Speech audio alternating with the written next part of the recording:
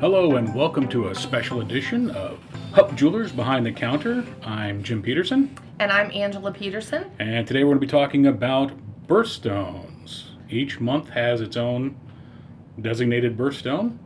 And we're going to do a special series that kind of talks about each month's birthstone and what you can do with them, I guess. I don't know. So we're getting into August. What is August's birthstone? August's birthstone is peridot. It's spelled Peridot, but the T is silent. It's French. The word peridot actually comes from Arabic, faridot, which means gem. I guess it's not French. Well, sorry.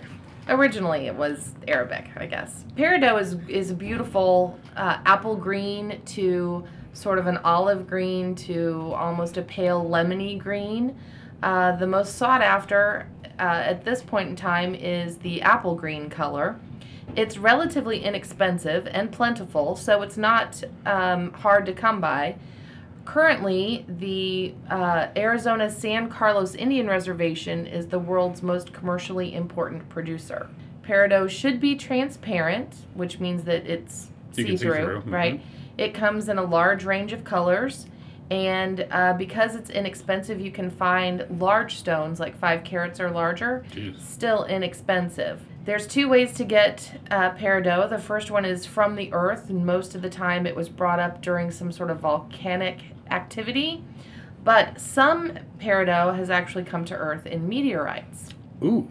Because of this, and because of the colors of it, the Egyptians called it the gem of the sun, and it was believed, the folklore behind it is that it was believed to protect its owner from terrors in the night.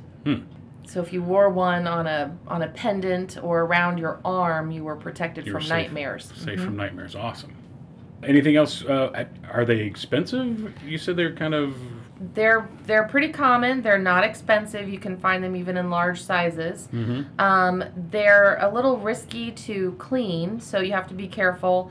You should clean them with warm soapy water or a commercial cleaning product, but you should never put them in an ultrasonic or steam clean them because they can crack easily. A little too delicate. Okay.